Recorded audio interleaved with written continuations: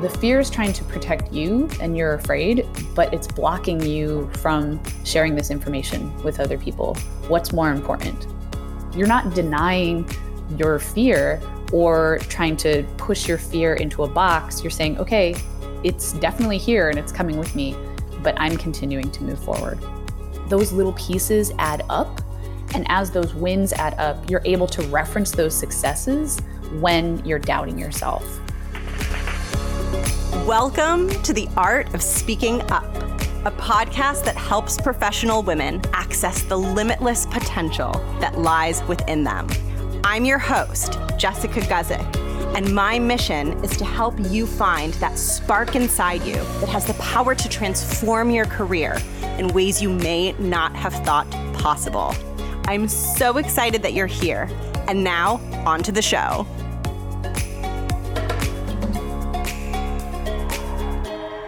Welcome to the show. Thank you so much for tuning in. My name is Jess. I'm the host of this podcast. I've been hosting it now for almost 2 years, which is nuts, or at least it feels nuts to me, but I am so happy to be here, and I'm really looking forward to introducing today's guest because today's guest, Meg, has been on the podcast before.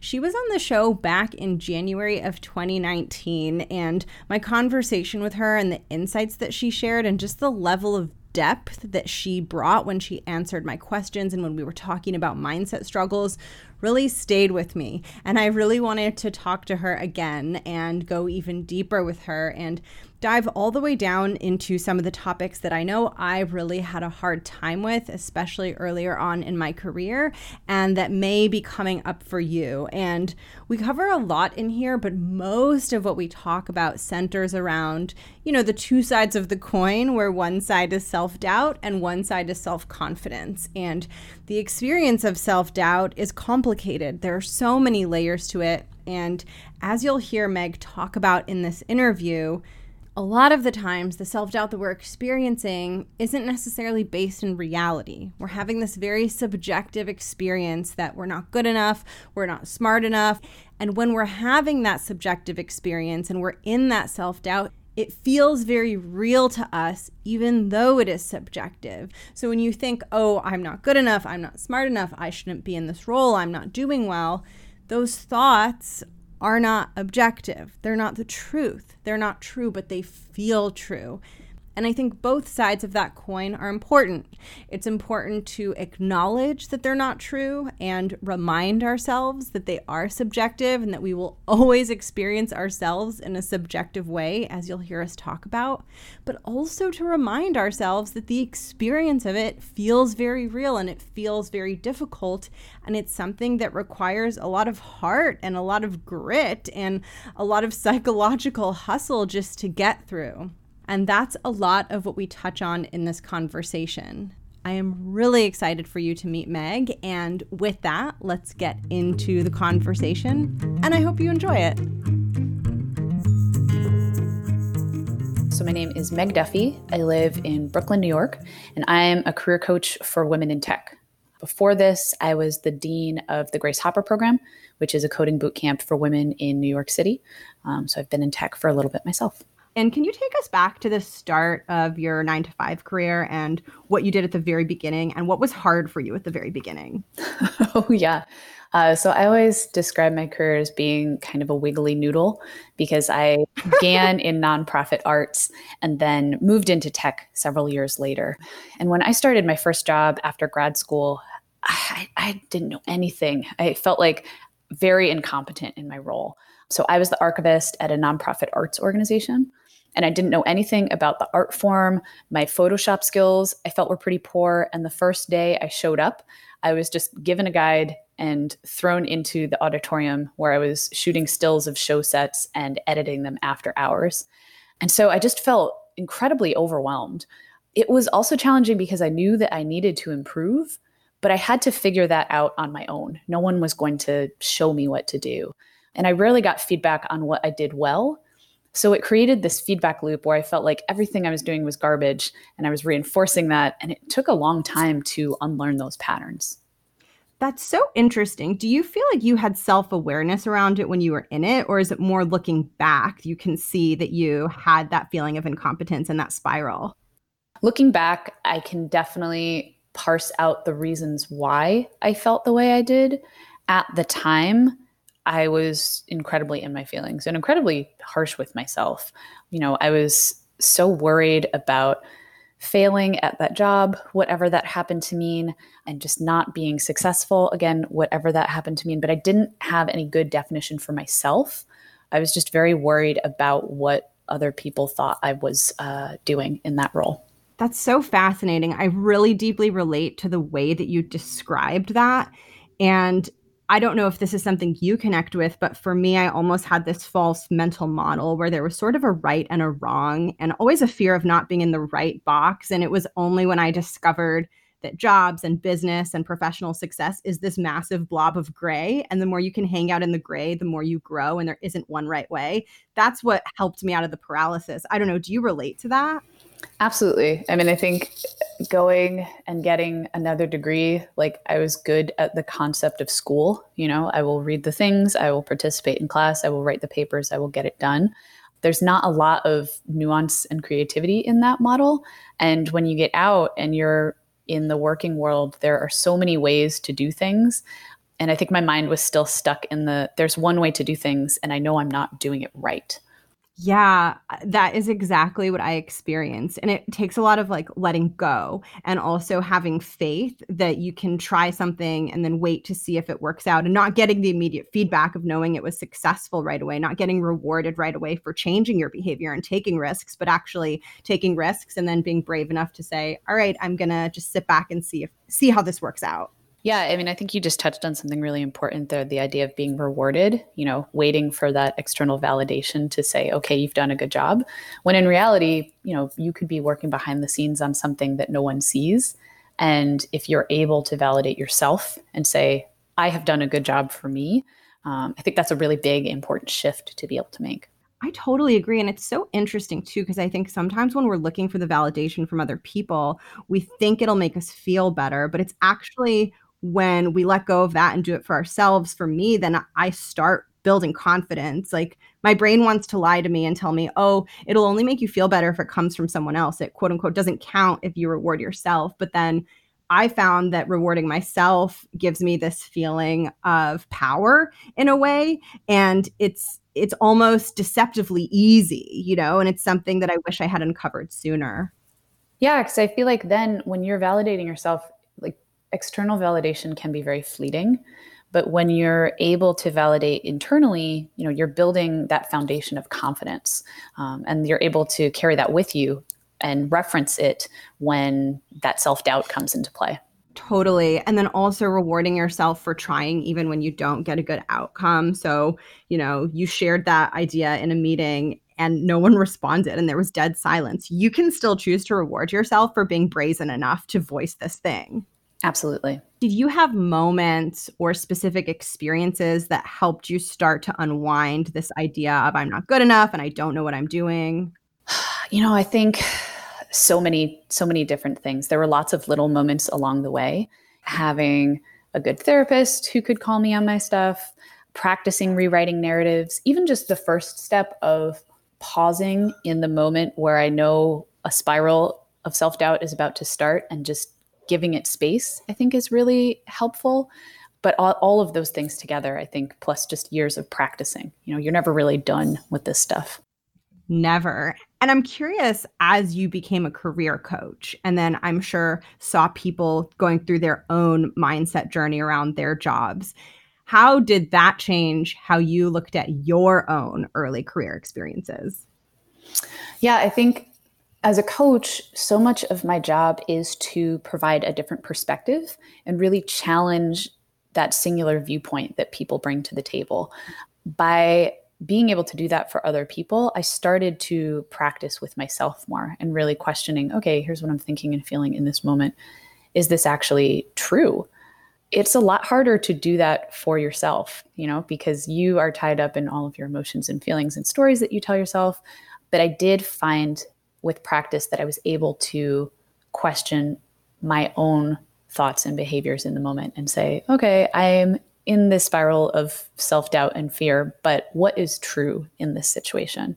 And it's tricky because one thing that I've been thinking about too is when you're in that moment of sort of separating from it and saying, okay, I have this part of me or this voice inside of me that's telling me this thing, and you're trying to question it or make it more objective.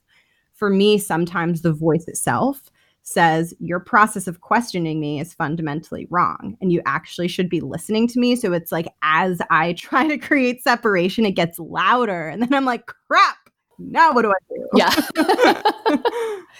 Yep. Yeah, that has been very challenging as well. And I think sometimes I'm more effective at it for myself personally than other times. Something that has been useful is asking myself the question, okay, like what do I need in this moment?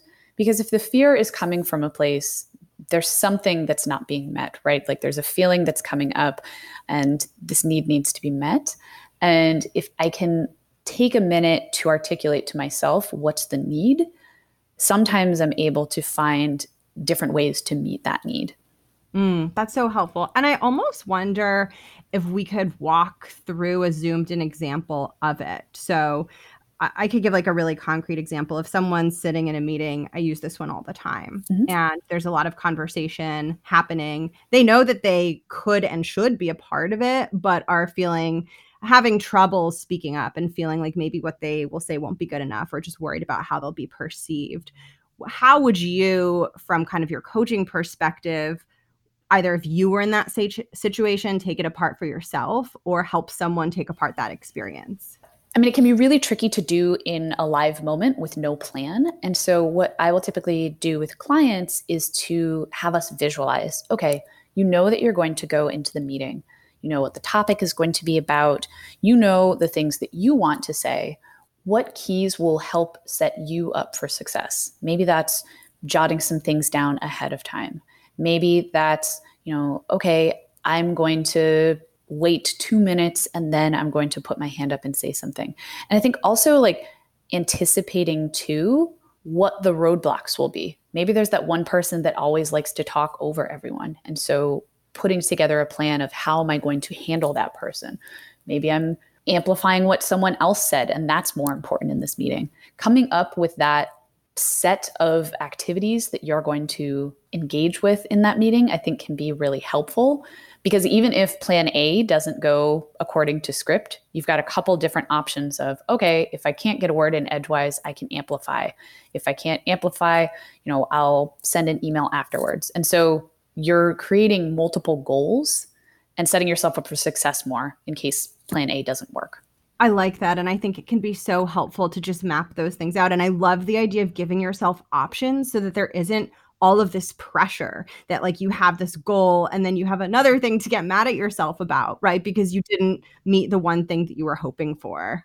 Yeah, because stuff comes up. You might be in that meeting and it takes a totally different turn. And I think you're working towards the same outcome, the same feeling of, okay, I articulated what I needed to say, but there are many different ways to do that given the context that you get when you step into that meeting room. Totally. And it's so unpredictable. And I feel like even if you're the one leading the meeting, if you're quote unquote sort of in control in the conversation, you can still lose it because of all the unpredictability. And for me, it's almost having that playful attitude of like, whoopsie, like, okay, this is happening, versus that panicky energy makes it so hard to really stay with what's happening in the present moment and honestly ask yourself, what's the smartest thing to do next here? Absolutely. Yeah. And I think practicing it and visualizing it ahead of time gives you at least a safer setting to feel those feelings before you go live and, you are leading that meeting and it goes off the rails and you're trying to quell that panic and keep that energy solid. Yeah, absolutely. And I want to get your thoughts on this idea. I think of it as a little bit of a roller coaster of self-confidence, where I think often in the process of building confidence in ourselves, we have successes, we have wins, and then we get knocked back. And there might be these specific people, specific situations where as soon as we're in them, it feels like everything we've collected starts falling away like sand. And I'm curious your thoughts on that and how you try to stay with yourself or with a coaching client through all of those ups and downs. Yeah, I mean, I think it's funny in terms of my own definition of confidence. I think it has changed over time. For a long time, I felt like being confident meant getting to a place where you just didn't feel any fear. The fear is out the window, doesn't matter. I'm just going to do this. But that's just not realistic. Most of the things that I do in my business cause a little bit of fear all the time. And so through that experience, my definition has evolved more to encompass feeling the fear and doing it anyway. And the confidence bit is taking that leap and trusting in yourself and your abilities to really help you be successful. You can't do that overnight. You can't just throw yourself in the deep end. It really is a muscle that you build over time. And those early days of practice can feel just as uncomfortable as going to the gym when you've taken a long break. It will be challenging. But I think those little pieces add up. And as those wins add up, you're able to reference those successes when you're doubting yourself. So in terms of, specific work situations or people that trigger you, something that I've found helpful is, again, outside of an active situation, really breaking down the fears and feelings that are coming up. So thinking about, all right, what do I think is the worst thing that will happen? How likely is that outcome? Does this situation remind me of a previous situation? And is it actually those feelings that are being triggered here? And again, thinking about what needs to be met here, even if it's something that you have to do yourself because that other person just isn't capable of doing it. And that can be hard. I love that. And I love the idea of redefining confidence in that way. I find it so empowering, especially because I think it's very natural if someone is struggling with self-confidence to worry that they might cap themselves or limit their ability to pursue greater roles in advance if that's something that is part of what they want for their future. And the way that I look at it, which I think is very congruent with how you define confidence, is it is the willingness to actually face that struggle, wherever it's coming up, that actually builds your strength as a leader, because it requires so much humility and self-awareness and emotional intelligence to actually work through that by the time you have allowed yourself to step through those things and face them, you have this strength that is so much, like so many layers deeper than what you would have had if that had never come up and if you had just kind of skated through and glided through. And I think it's important for people to recognize that, so that when a struggle does come up, they don't say, okay, this means that I'm going to fail, but they actually realize, oh, this is me being presented with an opportunity to expand into something greater and actually show myself that I have the maturity and the resilience to take what's coming up and figure out how I want to use this as a place where I'm going to get stronger.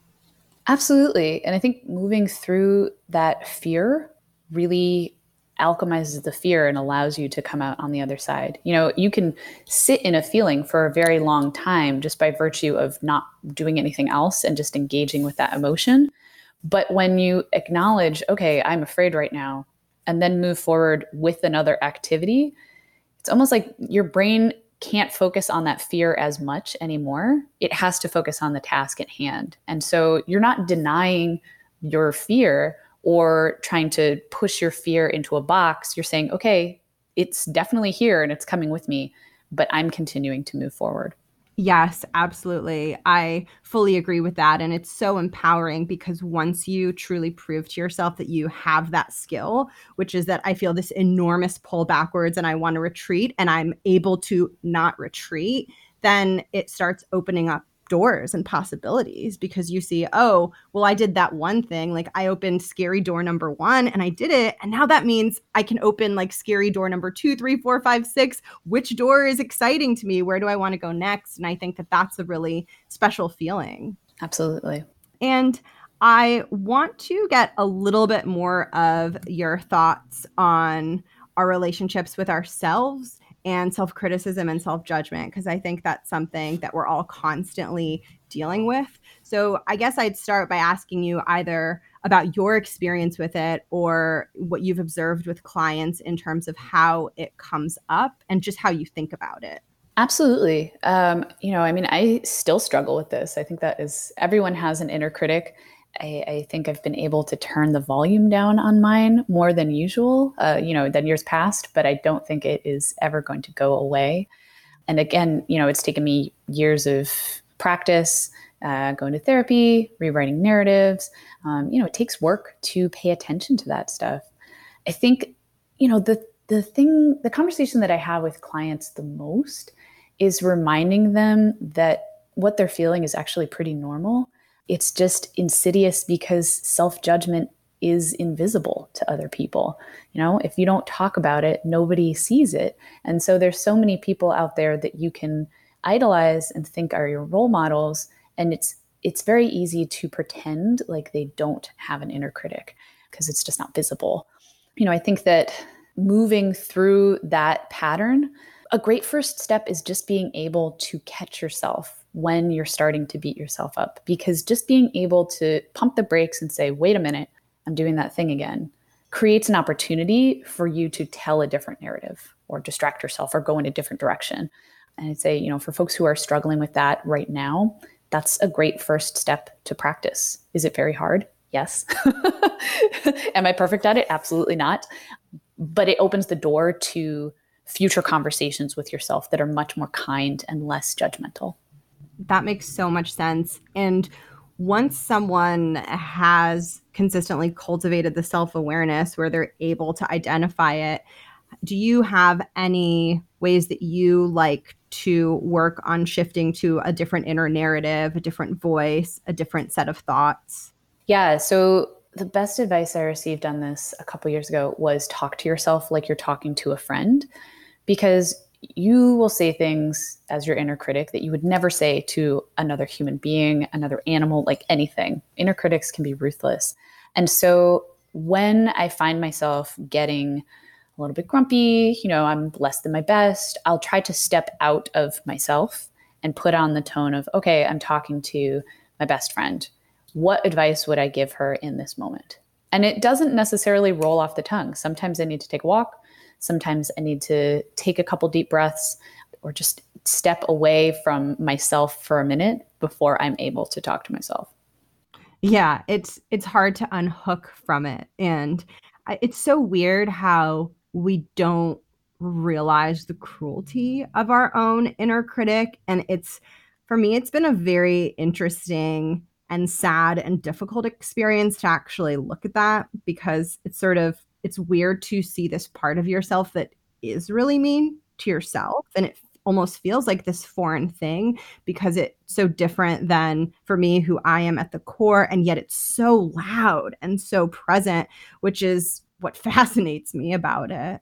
Yeah, I kind of see it as like it's like sitting on my shoulder, and like it's an advocate for my perfectionism, which is like really counter to like how I want to be as a human. Just like, okay, I want to be like loving and kind to people, but the perfectionism is like driving me to, rag on myself all the time. And so it's been unraveling that inner judgment, but also that need to execute perfectly, to do the thing perfectly, because I think that's where my root really comes from. It's like, okay, if it's not excellent, then what are you doing? And the answer is a lot of things. There's a pretty big spectrum on how you can execute. Oh my gosh. Yeah. And I think the other piece to this, which kind of goes back to what we were talking about at the beginning, is that there is in some ways a leap of faith required when you are separating from it, because it has been with you all this time. You've gotten so used to it, and it has such a consistent narrative.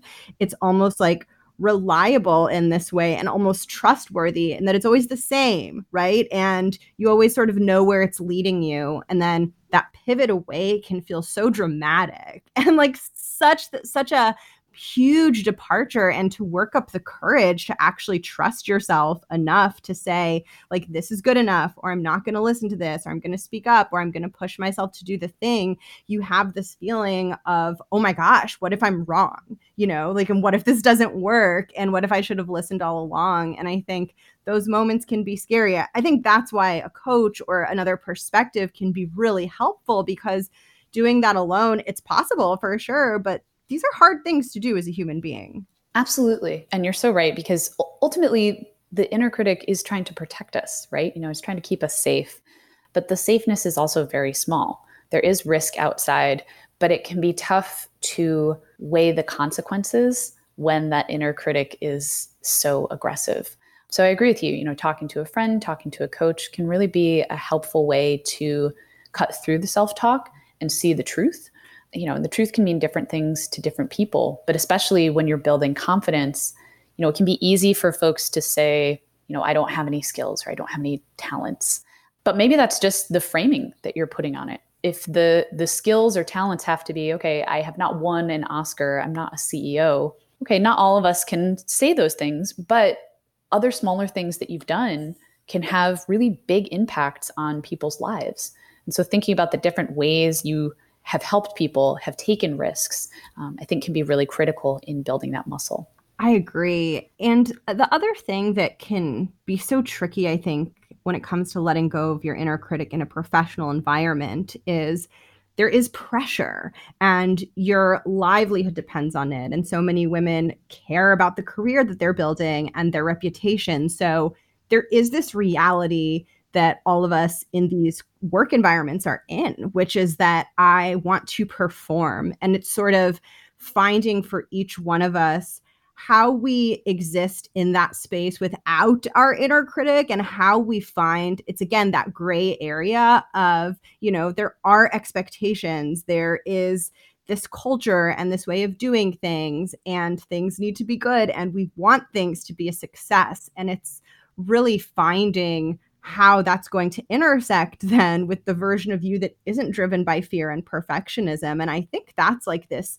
insane like balance beam to walk down all the time without falling. And that's why it's sort of, I guess, something that we all have to have like a lot of self-compassion around, because it's a balancing act, truly. Absolutely. And I think it can be really challenging, especially in times like these where, you're working really hard, you're trying to do your best, you're having you want your reputation to be solid, and then you get laid off.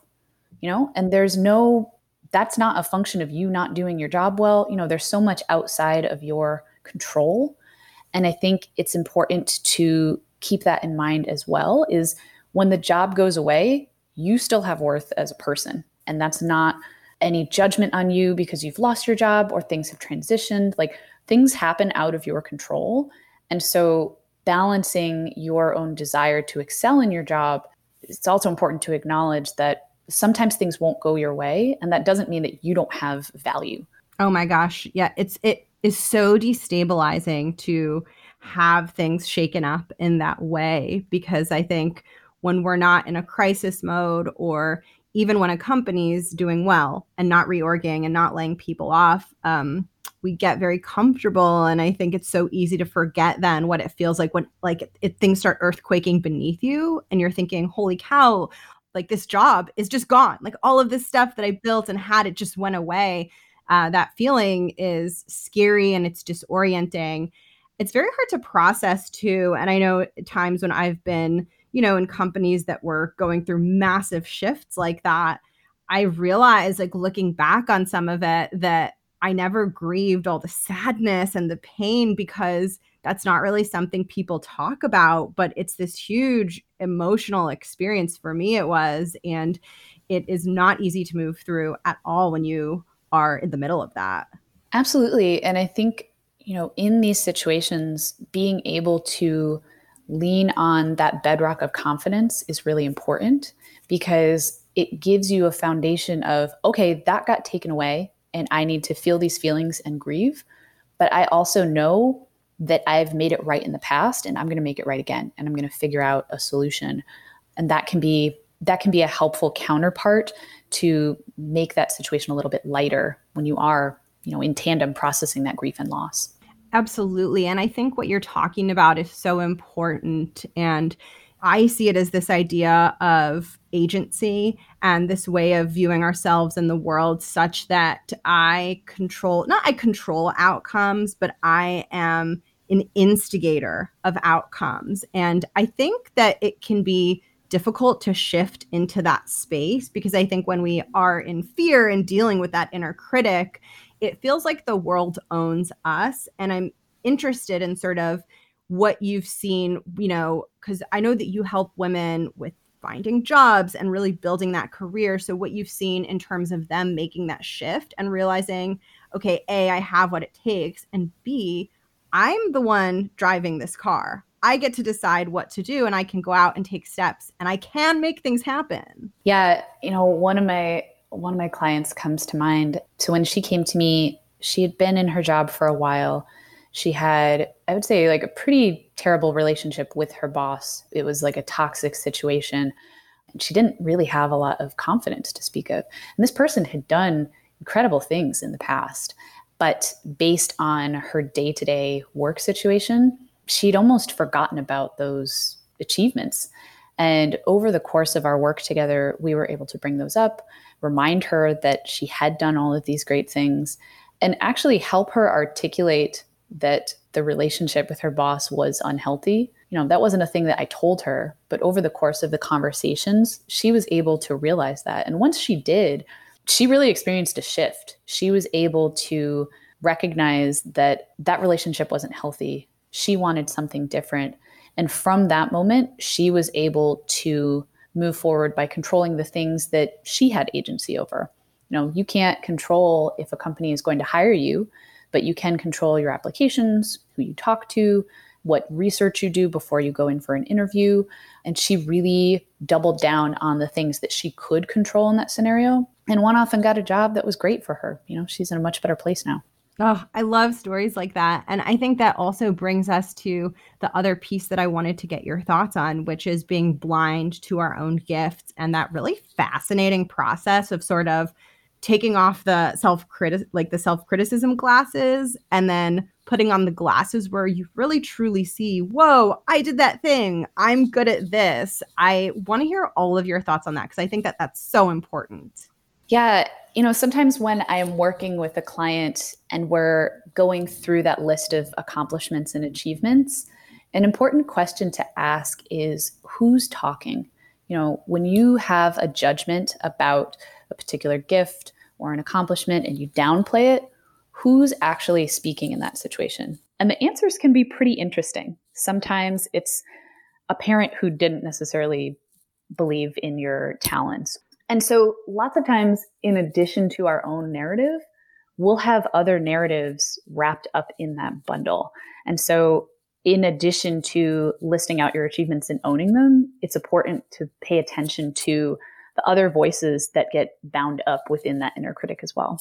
And now we're going to talk about your book, which I'm so excited to talk about. Thanks. We'll start with, tell us what it is. Yes. So my book is called Find Your Way Forward, and it's really a step-by-step guide to help you break down the big question of what do I want to do with my career? That is way too large of a question for any human to break down. And so it's a series of exercises, essays, and different guides that you can go through to break those questions down, uncover insights, and ultimately culminates in different resources that you can use to move forward. Oh, I'm so excited. And I'm so curious to hear about your journey of writing this book. You did mention that you learned a lot about yourself. And I could see that sentence when I was reading it in your email, just like bursting with insight. So I have to ask you whatever you want to share about this process of creating this and putting it out into the world and what you learned about yourself. Sure. One thing that I learned is writing a book is definitely a marathon and not a sprint. I think in the beginning, I was really going gangbusters. I was so excited to write the essays. I was hammering away at those exercises. The writing piece definitely felt like my strong suit. But somewhere along the way, someone told me that when you write a book, you basically write 3 books because the first one is trash. And so when I got the first one back with tons of edits, I started to doubt myself a little bit. The design totally changed. So I'm not a designer by trade, and I ended up learning InDesign and designing the book myself. I was very out of my element, so I was getting lots of notes on that. Lots of the content had to be changed and moved around. And after a few days of wrestling with InDesign, I really started to worry. My perfectionism was creeping in, fear was running high, and I just started getting really worried about if I'm being honest, like what other people would think. I'm putting this work out in the world, and I was afraid of judgment. I was afraid of, what if people don't like the design? If they can tell that I'm not a designer? Is my marketing plan good? And the thing that I really had to root down into was this belief in the book itself. Did I think this book could help people? Yes. Was I proud of the content? Yes. So shelving it was not an option. And even when it launched in the middle of COVID-19, it came out in the middle of April, I knew that delaying the launch was just an excuse, because so many people were losing their jobs at that point in time. It was actually a really important resource to put out in the world. So I've really got to credit the other folks who helped me. I had lots of friends and family members giving edits, cheering me along the way, and just being able to say, hey, this book is coming out on this date was very useful, because when you're doing a project for yourself, the deadline can be whenever. And that's a lot of freedom, but also like not enough specificity for you to execute on that. Yes. And also an infinite room for excuses. Right. This thing is coming out in 2025. Exactly. Yeah. And I'm really fascinated by this process that I think we experience as humans, where we share something that we've made. And I think there's this universal feeling, whether it's something we've written, whether it's a work of art, or it could even just be an idea that feels sort of like something we haven't shared before. And it's really honestly showing what's inside our hearts and our minds. It's that process of exposing it and saying, everyone, look at this thing that is literally a piece of myself, that can feel so, so scary. Absolutely. Well, because if you get judgment on it, it feels like, oh, this is a judgment of myself. And Yeah. so it can be tough to separate that criticism out. And, I've gotten lots of feedback that has been really useful and helpful. The content that I put out is not perfect, but there are ways that I can iterate on that in the future. Is there something that you said to yourself, or something that you held on to in the moments where you were feeling the fear that someone else listening might be able to bring into whatever struggle they're dealing with right now? Yeah, I think a big catalyst for writing the book was I am only one person. I can only coach so many people. And so I really wanted to distill what I do in a session with another person into something that was more accessible. And so when that fear did pop up, I tried to frame it as the fear is trying to protect you and you're afraid, but it's blocking you from sharing this information with other people. What's more important? And at the end of the day, I decided it's okay to be afraid, but you need to put this out there anyway, because people need to use it. Oh, that's incredible. And where can we find the book? Although I already know, because I already bought my copy. But for everyone else listening. Yeah. So you can find info on me and my book at www.megduffy.com. I'm also on Instagram and Twitter at futureproofmeg. Okay, wonderful. And I'll link all of that in the show notes. So we're going to go into the closing questions. I'm really excited to ask you this first one as a career coach. This is such a perfect question for you to answer. But I've been asking guests to share tips for listeners who want to build confidence or take control of their careers. And I've been asking to share one that's sort of like a 1-year horizon, a 1-month horizon, and a 1-week horizon. So I'll start with a year horizon. What is something someone could do or think about on a 1-year time frame to begin moving their career in the direction they desire? Yeah, I'd say the biggest one is build your community. And I define that as different than networking. I feel like networking gets a very transactional rep. Building community is really finding people who want to learn and grow in the same ways that you do. And that's huge no matter what stage of your career you're in. Now we're all stuck inside, but there's definitely ways that you can build community on the internet. Organizations like Ladies Get Paid, Tech Ladies, Alpha, the Girl Boss organization, they're all places where you can join their online chapters and ask questions, share information, and make friends. That support is very critical, especially if you don't get it at your current job. And what can someone do over the next month? I'd say it ties into my this week, but we'll get to that. I'd say make time to think, because career insights don't just hit you like lightning. They really do take concerted effort. So if you're able to take a walk or take some time away from the computer and just think about one question at a time. So maybe today it's, what do I like about my job? What would I change? What do I want to learn?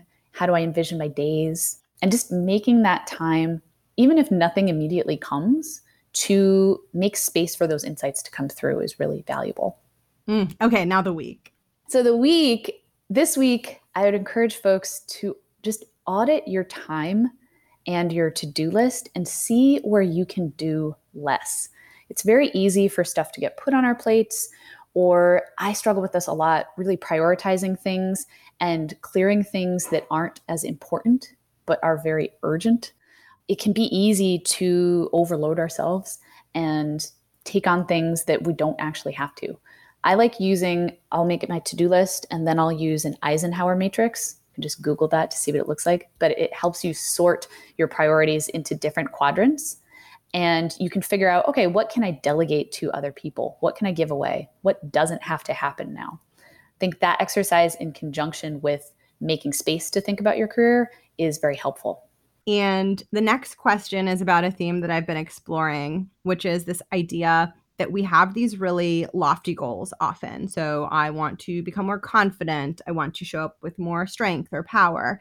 And for me, and I love exploring how these big goals, they get created in these little tiny moments, these micro decisions. And I've been loving asking guests to share a tiny moment in their lives or their careers that have really represented one of those tiny decisions in the direction of essentially becoming the person that they want to be.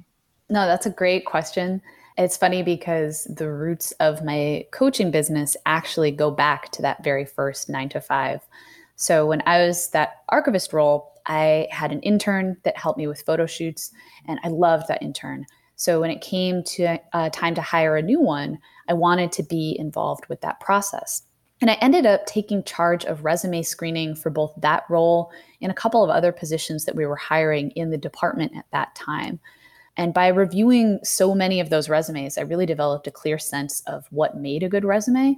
We joked about it, but the seeds of the business were actually planted in that first job because I saw so many really bad resumes and I wanted to help folks do a better job of telling their stories so they could land that interview. Oh, I love that. And the last two questions, the classic closing questions, you've already been on once, so I'll tweak the question about the name of the show just slightly to ask what you would advise someone who is becoming aware that they are having lots of ideas, lots of value come into their brain that isn't being shared with the world. They're not sharing it at work, in meetings, conversations. What would you say to that person? Yeah, I think there's lots of ways to speak up. And I think by virtue of acknowledging that you have those ideas coming up, you've already got the first step, right? Because it's getting clear on what you want, what you believe, what you think. The next step is articulating those things to yourself and others. But there's lots of half steps in between that you could do as well. If you have ideas and you don't feel comfortable sharing them at work, maybe there's a reason for that. Maybe that's actually fodder for a side project or a volunteering opportunity, that allows you to have more control over that idea. And so that's a very powerful way to be able to speak up and take full control over your idea instead of, maybe having to give it away and compromise. And so there's lots of different ways that you can put your ideas out there. And the final question was inspired by the same thing that inspired the show, which is that I wanted to speak to any woman out there who is struggling with self-confidence, being very hard on herself, and really struggling to, as we talked about, see her gifts and the true level of her talents and what she has to bring to her career. And so I love to give this last space to the guests to speak to anyone who is dealing with self-doubt, feeling difficult feelings, or just looking to become more empowered. So I'll turn it over to you to share whatever is most important to you. Something that I've been thinking about a lot lately is the idea of comparison, especially since we are at home all the time. And I feel like there's definitely a mindset of using pandemic time productively. If you're not coming out of this with 3 new languages and a sourdough starter under your belt, then you haven't used that time properly. And so I just want to remind folks that like it is a pandemic. If you're struggling to feel confident in this new remote working environment, you're working at home in the midst of a great global crisis, And so a way to practice that kindness with yourself now is to not be as hard on yourself if you're not busting out a new project this week. It's okay to take breaks. It's okay to sit with yourself, and actually sitting with yourself might have a really powerful impact because some of those feelings surrounding your confidence and self-worth may start to bubble up. And they might be uncomfortable, but being able to sit with them and listen to them can be really useful and a great way for you to move forward. Thank you so much for listening to my conversation with Meg. I loved interviewing her both times. I found her very insightful, and I just really deeply related to and connected to everything that she shared, and I hope that it was the same for you. I'm going to put her website and the link to her book down below in case you want to check it out and support her work. And I wanted to thank you so much for listening. There was a lot of talk in this interview about self-doubt, and I know it can be a really difficult thing to struggle with. It's something that I have really struggled with, and it still comes up, but I've gotten much, much better at recognizing it and managing it. But if you do struggle with it, just remember that it's normal. Remember that there's nothing wrong with you. Remember that this is just a part of your human experience, and it's part of everyone's human experience. Every human has situations where they don't feel great about themselves, where they're in a tough spot, where they're being pushed to their limits, and where showing up the way they want to feels really, really hard. There's really nothing wrong with that. And it really just comes down to how you want to grow and shift and change in tiny ways. So that is just my push for you to not get discouraged if some of these topics apply to you, and to know that you really can change and that you really can learn to trust yourself, and not only trust yourself, but eventually feel confident and feel powerful over time. It does take time, and it does take commitment, and it does take the belief that you will be able to get to the point that you want to get to, but I promise it is entirely possible for you. Thank you so, so much for tuning in. I would love to connect with you, so you will find all of my contact information down in the show notes. You'll also find a link to join the free Facebook group, a link at the bottom in the free resources section to sign up for the Art of Speaking Up newsletter, which is about to get started. You will find a link to get my free ebook, The Smart Ambitious Woman's Guide to Assertiveness in the Workplace. You will find a lot of different links down there, so definitely check it out. And I hope you're doing amazing. Thank you so much for listening. Thank you for supporting the show. You are wonderful. And I'll catch you next week. Bye.